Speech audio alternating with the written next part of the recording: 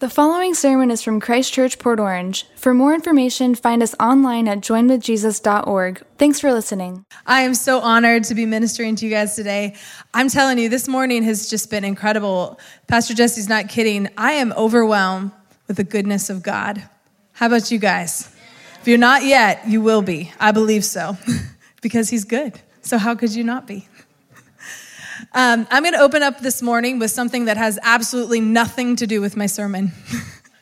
I love to laugh, and I love to make other people laugh, and so I have a joke for you, and I'd like to ask you to laugh, even if you don't think it's funny. All right, a local middle school was faced with a unique problem.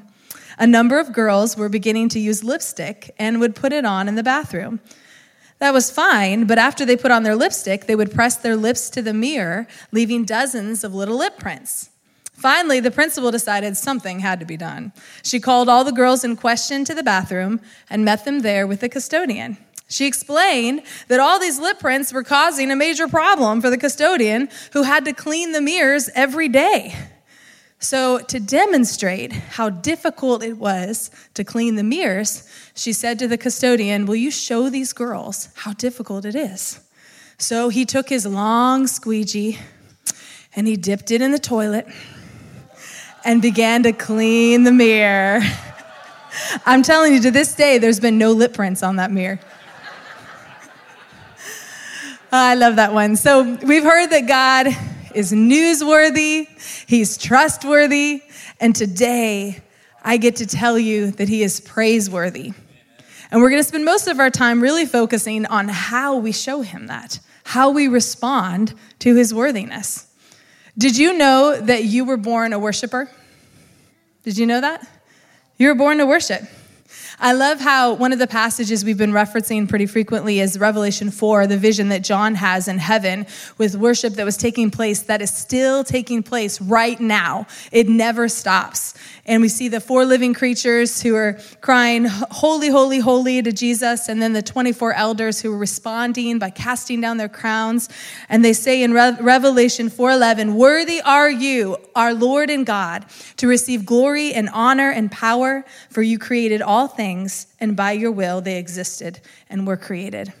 We get to partner with that worship that's happening in heaven. Did you know that all creation worships? I think that's incredible, isn't it?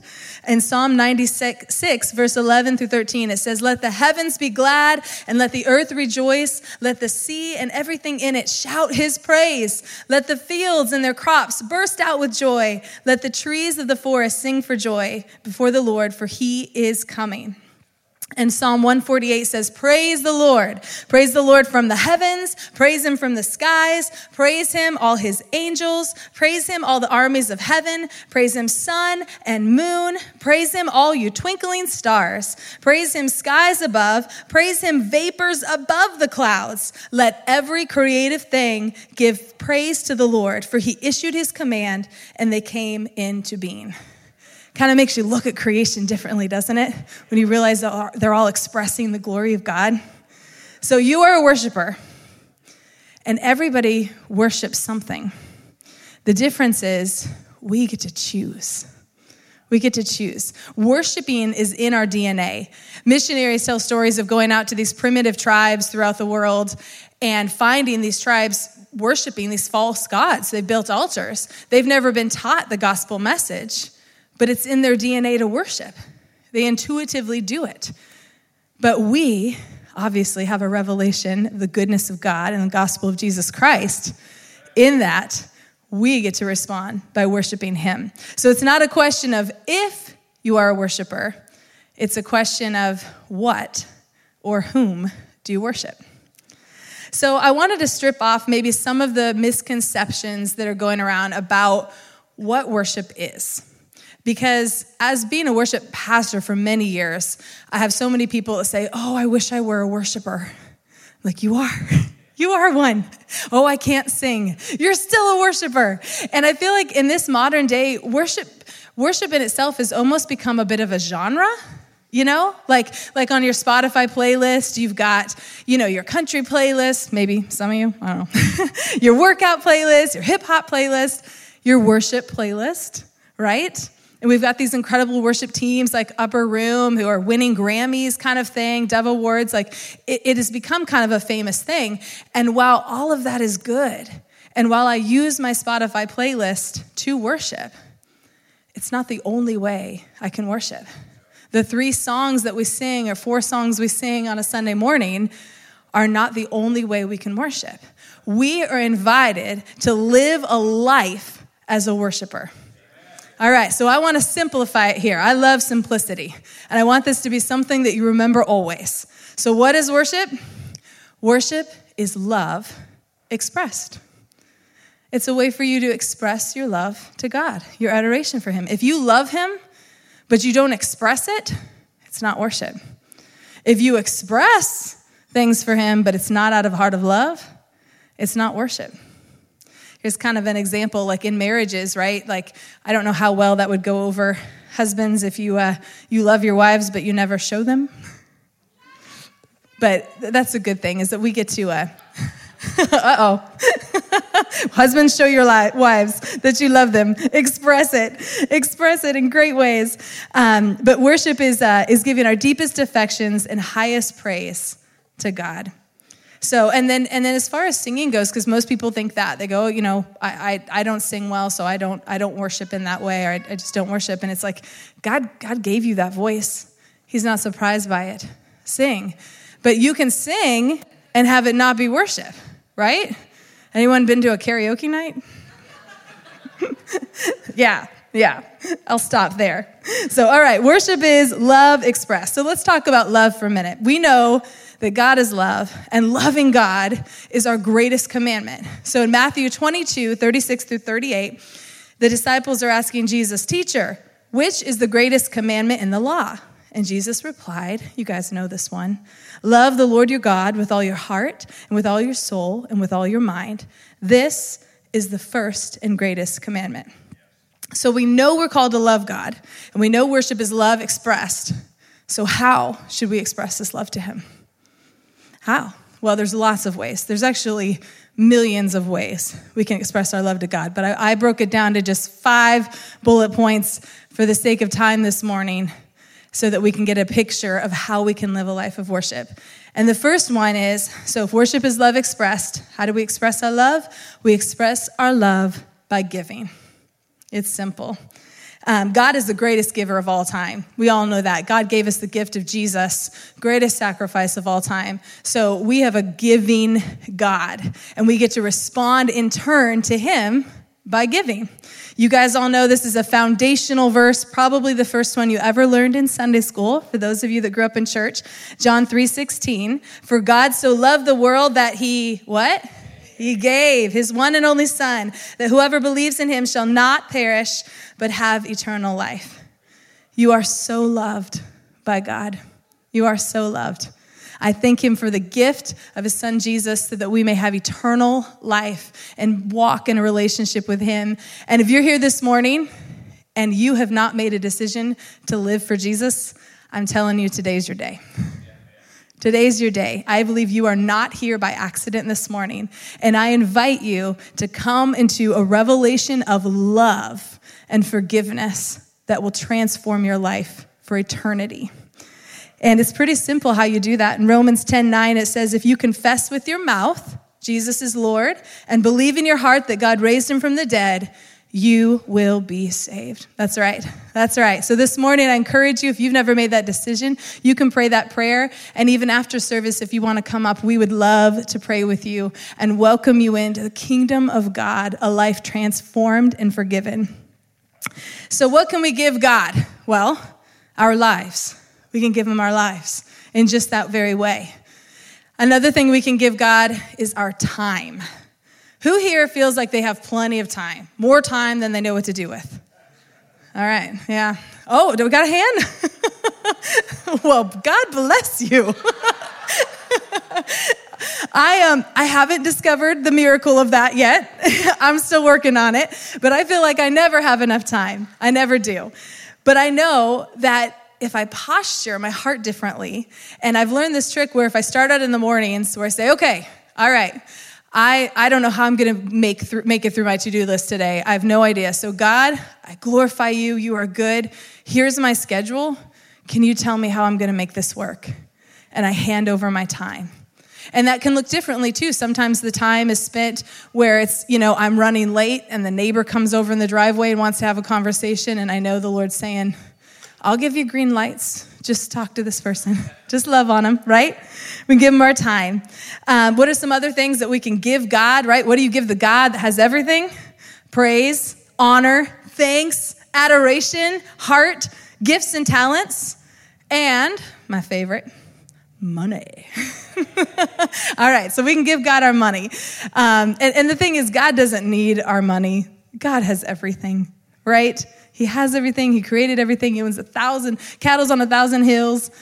But yet, we get the opportunity to give to him and be changed in the process. I love this story in Mark chapter 12, verses 41 through 44 of the widow's mite.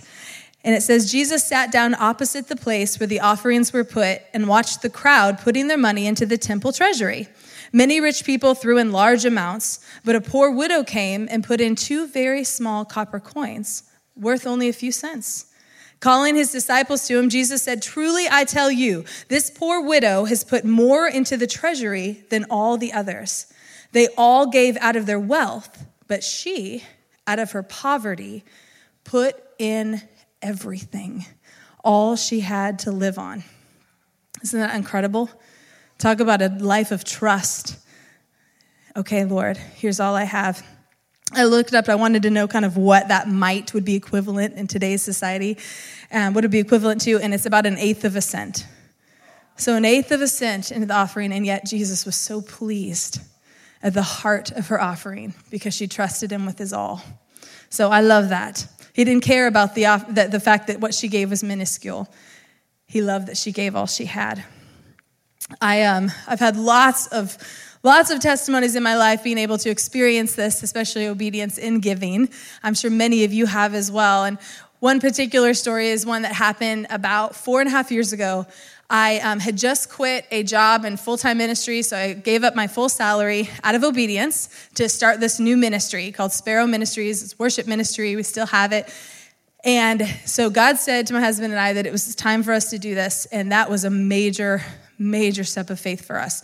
Because on paper, there was no way we were going to be able to pay for our bills. It was just, in the world's view, it was crazy for me to quit my job at that period of time. But God said, do it. So I did. And so the first couple months, they were hard. They were really hard. We didn't have extra money for anything. And in that time, I had done a lot of time walking the bridge. I call the Granada Bridge. It's kind of like, it's my mountain. So, because there are not a lot of mountains here. So I'd go walk the bridge and spend time with God. And that's where I'd seek the Lord, is on the Granada Bridge. And so in doing so, my running shoes got worn out. So they were stretched out, I had holes in them, and one day I was jogging down one side of the bridge, and I tripped and fell, and I was devastated because I needed new shoes, but I didn't have money to buy new shoes. And I'm like, God, I gave up everything for you, and I need new shoes.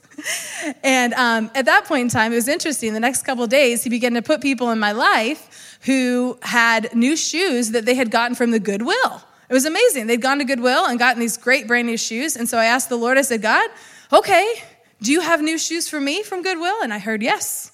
So I'm like, awesome. So next morning, I get up, first thing, I'm at Goodwill before they even open. I'm waiting for them to unlock the doors, and I race my way to the shoe section. I'm so excited. And I scour my size range. There's nada. There's shoes I probably wouldn't even touch, kind of thing. And I'm like, oh man, did I mishear you, Lord? I thought for sure you said there were shoes for me here. And so I couldn't shake it. I knew he had shoes for me there. And so I began to look in the other sections, thinking, okay, maybe someone put another pair, my size in a different section. So I walked around and I saw them. Brand spanking pair of Nikes, brand new, looked like they'd never been worn. And I'm like, there they are. Thank you, Jesus. And I pull them up and I inspect them, only to discover that they were 2 sizes too small. So my heart sank, and I said, God, I don't understand. I thought you had shoes here for me.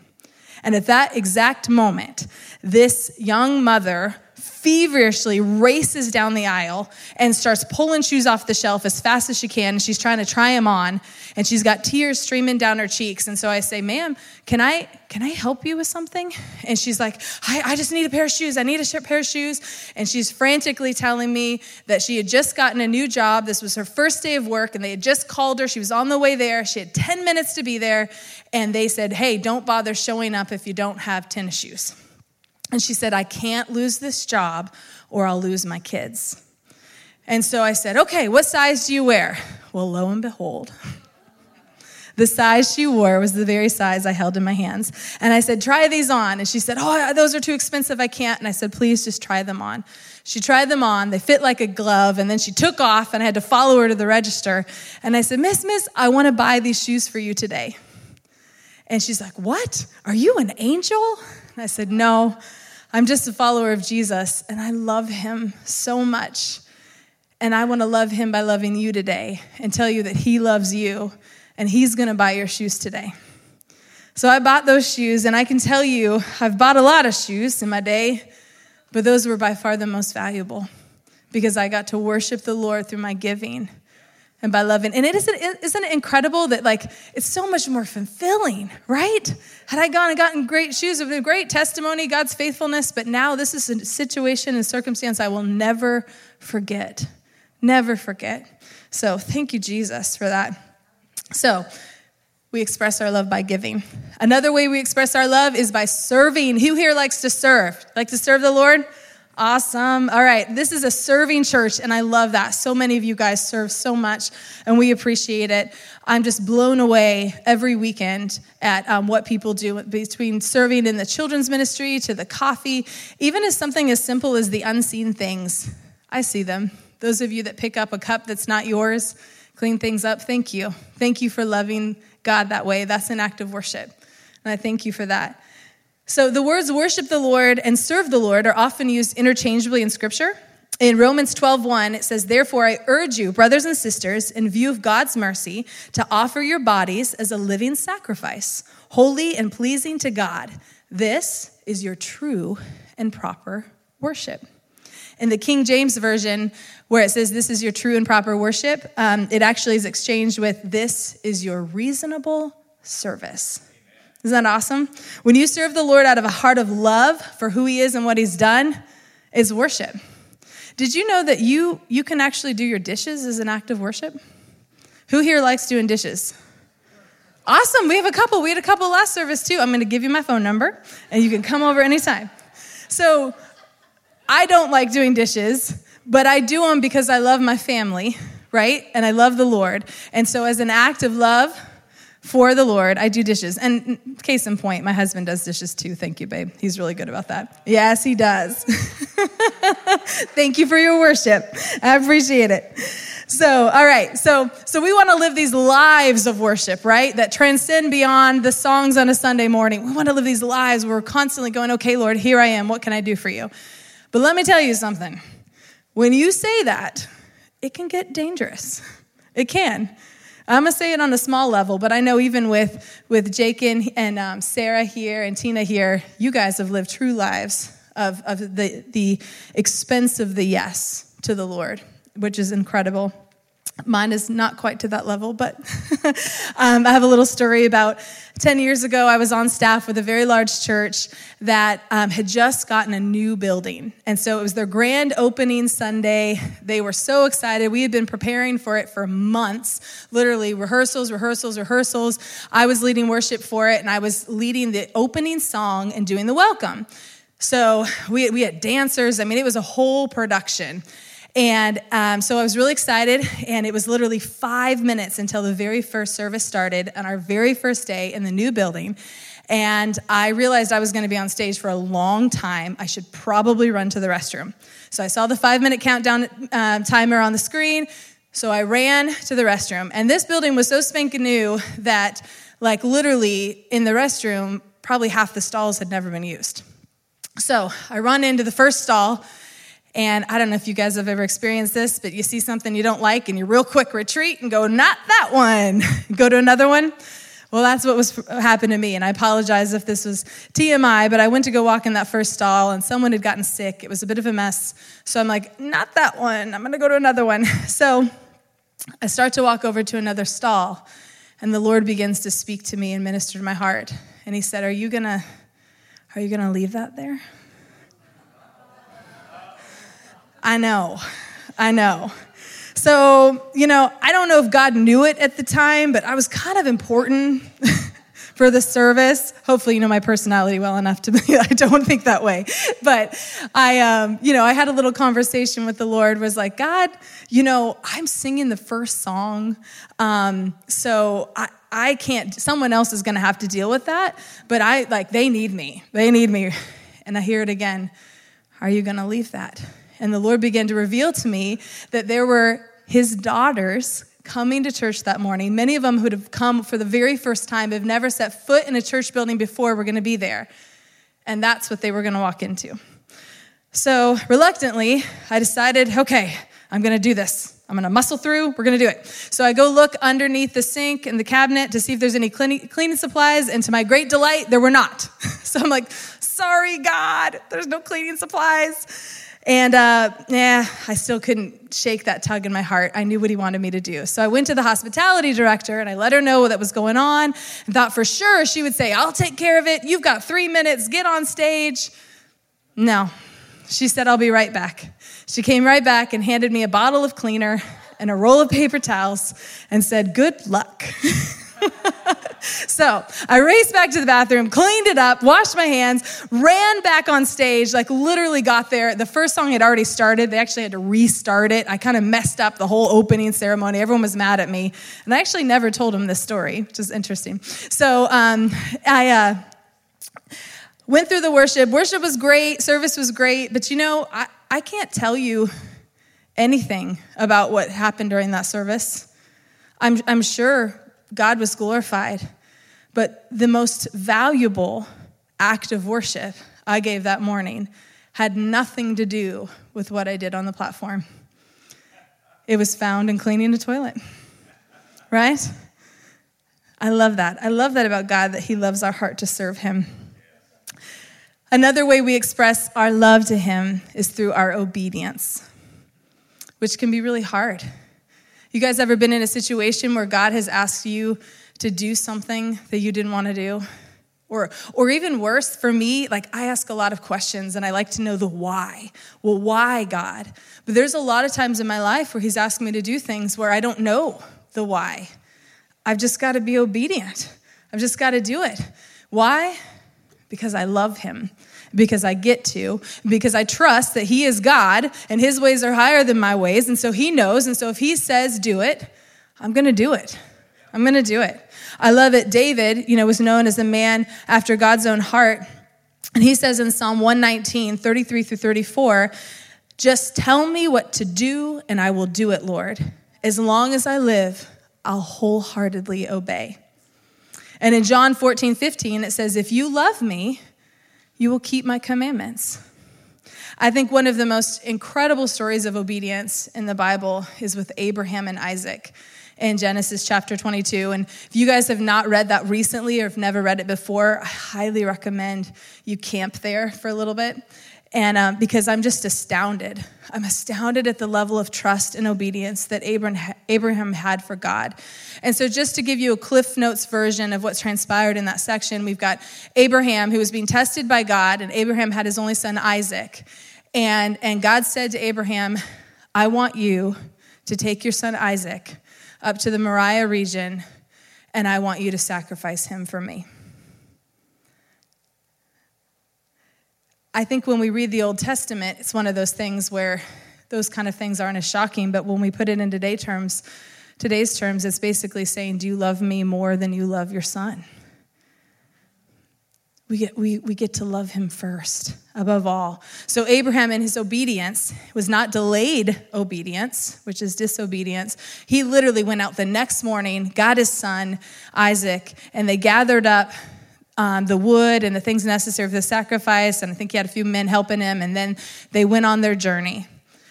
And in this, Isaac asked Abraham, okay, you've got the wood. "Where's the sacrifice?" And Abraham says to him, "God will provide the lamb." So they make it up all the way to the point where Abraham builds the altar, lays Isaac upon it, has the knife in his hand, is ready to sacrifice his only son, when an angel of the Lord says, "Stop, you don't have to do that." And then a ram is provided, caught in the thicket, for him to sacrifice instead.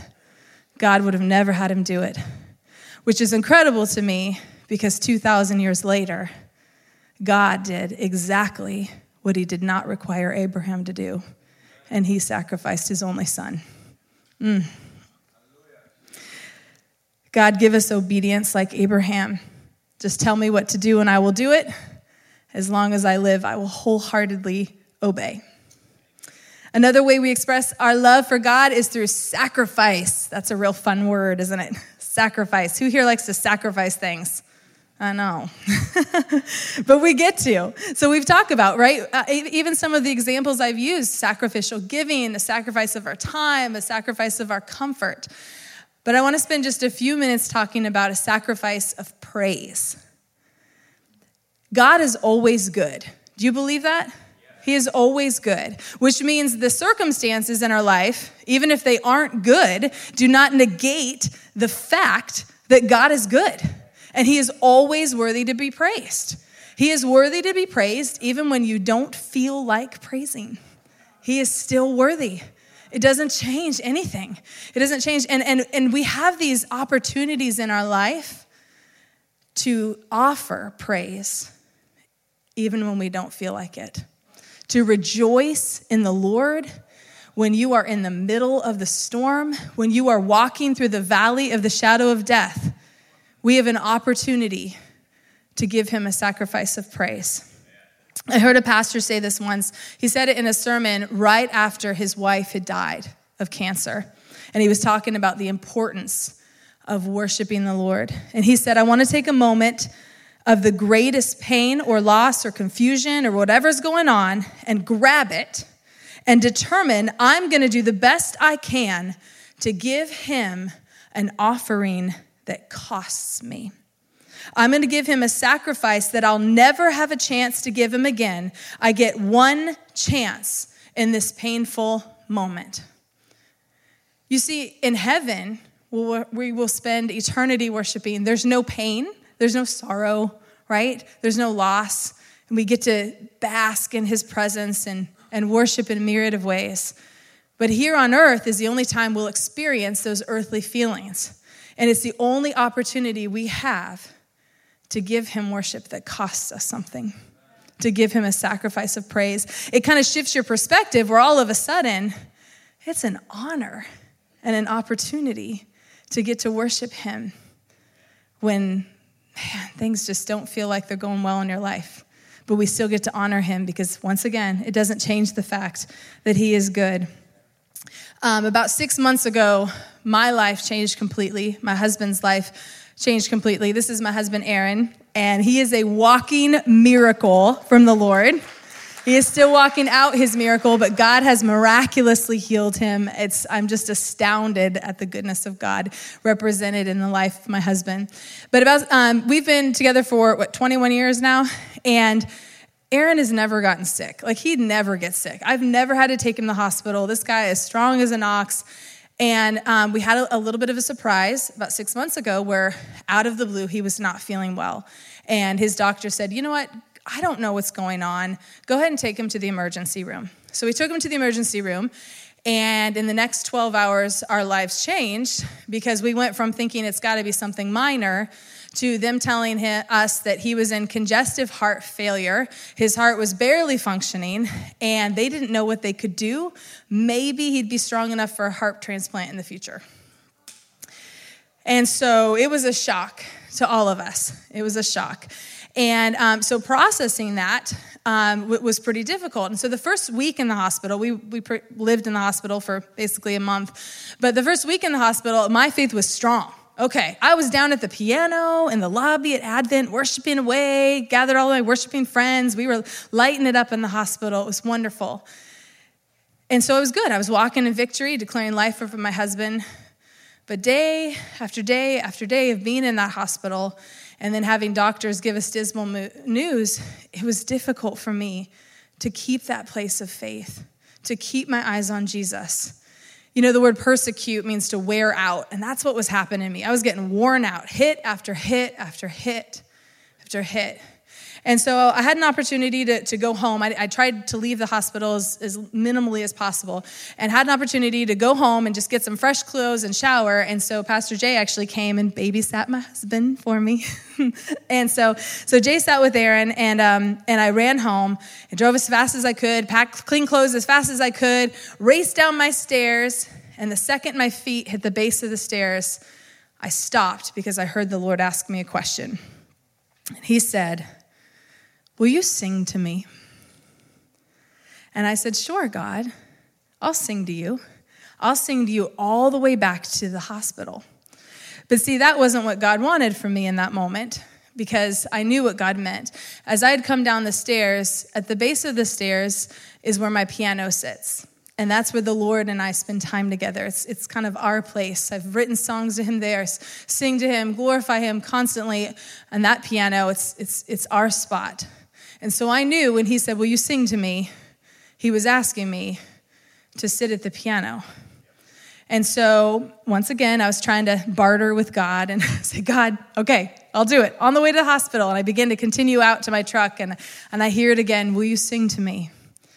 And I knew I had a choice in that moment to just continue on and stay in my place of muck and fear, or I could be obedient to the Lord and I could give him what he was asking for. So I sat down at the piano reluctantly, and it was almost like I'd never played the piano before. Like, I didn't even know what to do. I'm looking at these keys and I'm like, "God, if you want me to do this, I'm going to need your help. I don't even know what to play or what to sing." And at that point, all of a sudden, I felt the presence of Holy Spirit come upon my hands. And out of faith, I went to play one note, and the rest just flowed out. This beautiful melody of worship, unlike I have ever been able to play in the natural. I was amazed. I was like, "This is incredible." So this song starts pouring out of me, and then I begin to sing, and I didn't know what to sing, but as soon as I sung the first word in faith, a spontaneous song burst out that I'd never sung before. And it was, I don't know how else to explain it or describe it other than it was like the Holy Spirit was singing through me. He was helping me do it in this moment of weakness. And so then I just continued to worship. And the more that I worshiped, the more comforted I felt. I encountered his presence and his loving arms around me. I even went as far as to feel the train of his robe. It was such a surreal yet real experience with him. And in that moment, where here I was sacrificing to him, being obedient to him, in his goodness, something changed. Me. I changed. My perspective changed. Before I sat down to worship him, I was full of faith. I was full of fear. I was full of confusion. I didn't know what to do. And after that time of worship with him, I was full of faith. I was standing in a place of victory. I was able to go back to the hospital that day a completely new person. I was not the same person. And there I got to declare life over my husband. I got to love him well. I got to love my family through it because I needed that refill. I needed it. And I got it through worship. So God changed my entire perspective. Worship team, you guys can come up. Do you need a perspective shift today? Do you need a change in that? The answer is simple. Worship. Worship him.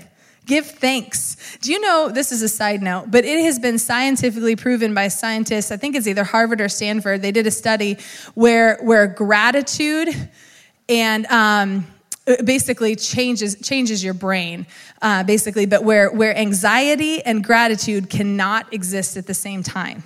They cannot coexist. So you can give thanks through worship, and anxiety has to go. It has to. Isn't that incredible? So you need a perspective shift? Worship. You feel like God is far away? You want, like, gosh, I just don't know. I don't feel God. Worship. He inhabits the praises of his people. Want to feel close to him? Want to become face to face and become a mirror that reflects his glory? Worship, worship. My last point today is that we express our love through adoration. This is the act of telling God that you love him, most commonly expressed through musical worship. So it is very much a part of how you can worship. We can live a life laid down of worship in all different ways of once again, expressing our love to him. But at the end of the day, he still loves it when you sing to him. He does. Do you know that it says there's over 400 verses that talk about singing to the Lord in the Bible, and 50 of them are actually direct commands to do so. One of them is Psalm 96. Sing a new song to the Lord. Let the whole earth sing to the Lord. Sing to the Lord. Praise his name. Every day proclaim the good news that he saves. And then Psalm 150. Praise the Lord. Praise God in his sanctuary, right here. Praise him in the mighty heavens. Well, that means anywhere you're under heaven, praise him, right? Praise him for his acts of power. Praise him for his surpassing greatness. Praise him with the sounding of the trumpet. Praise him with the harp and the lyre. Praise him with the timbrel and dancing. Praise him with the strings and pipe. Praise him with the clash of cymbals. Praise him with resounding cymbals. Let everything that has breath praise the Lord. Are you breathing? Praise the Lord. Praise the Lord. And I love this. In God's infinite goodness, what's so incredible to me is that here he delights when we sing to him, but he also sings over us. Did you know that? That God has your very own song he's written just for you, many of them, that he sings over you. In Zephaniah 3:17, it says, for the Lord your God is living among you. He is a mighty Savior. He will take delight in you with gladness. With his love, he will calm all your fears, and he will rejoice over you with joyful songs. That's how good he is. That's how much he loves you. So in Hebrew, in the Old Testament, there's 10 words that are most commonly used for praise. And they all pertain to an action. Some of these include shouting, kneeling, raising or extending your hands, clapping, singing scripture, praying, dancing, celebrating extravagantly, and playing instruments. Those are the examples of how we can worship in scripture. And then in the New Testament, the most common Greek word for worship is proskuneo, which means to kiss the hand in reverence to bow down and lay prostrate. I love that. I love the fact that we can get low before him as an act of reference. Have you ever laid face down before the Lord in worship? Awesome. If you haven't, I encourage it. Put on some worship music and lay down and say, here I am, I surrender before you, Lord. It's life-changing. It's life-changing. But all of these words that I've described are verbs. Because once again, what is worship? It is love expressed. And so these things that I've described should be normal to see in a church service, right? It should be normal to see people raising their hands. It should be normal to see people kneeling. It should even be normal to see people dancing. Not well, but no. Just kidding. So I love how David danced before the Lord. King David, who became undignified in his ephod in the streets, dancing. And there were many more occasions where he danced before the Lord because he didn't care what he looked like. He just loves God, right? Amen. So we're going to step into a time of worship, a time of adoration, where you get an opportunity to express your love to God. And I want to challenge you to do that in a possible new way today. So maybe you're here and you don't normally sing. Sing. He loves it when you sing to him. Maybe you don't usually raise your hands. Raise your hands. Maybe you've never kneeled before in his presence. Whatever it is that, ask the Lord. Say, Lord, how can I show you that I love you today? Maybe it's just shouting praise, clapping your hands. Ask him how you can love him today because he is worthy of it all. He is worthy of your praise. He is so worthy. So worthy. So I'm going to invite you guys to stand if you're able to. We'll step into this place of worship. Oh, we thank you, God.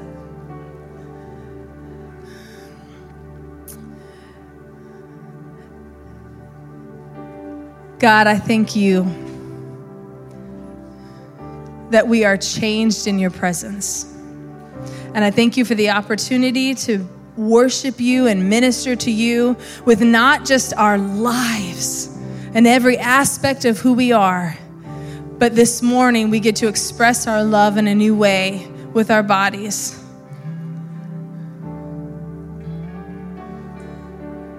We declare that you are truly worthy of it all. Whatever that looks like, whatever it costs, you are worthy of our praise. So we rejoice in who you are. We rejoice in your goodness. Can you just lift up your voices and just begin to thank him? We rejoice in you, Lord. We thank you. You're so good. You're so good.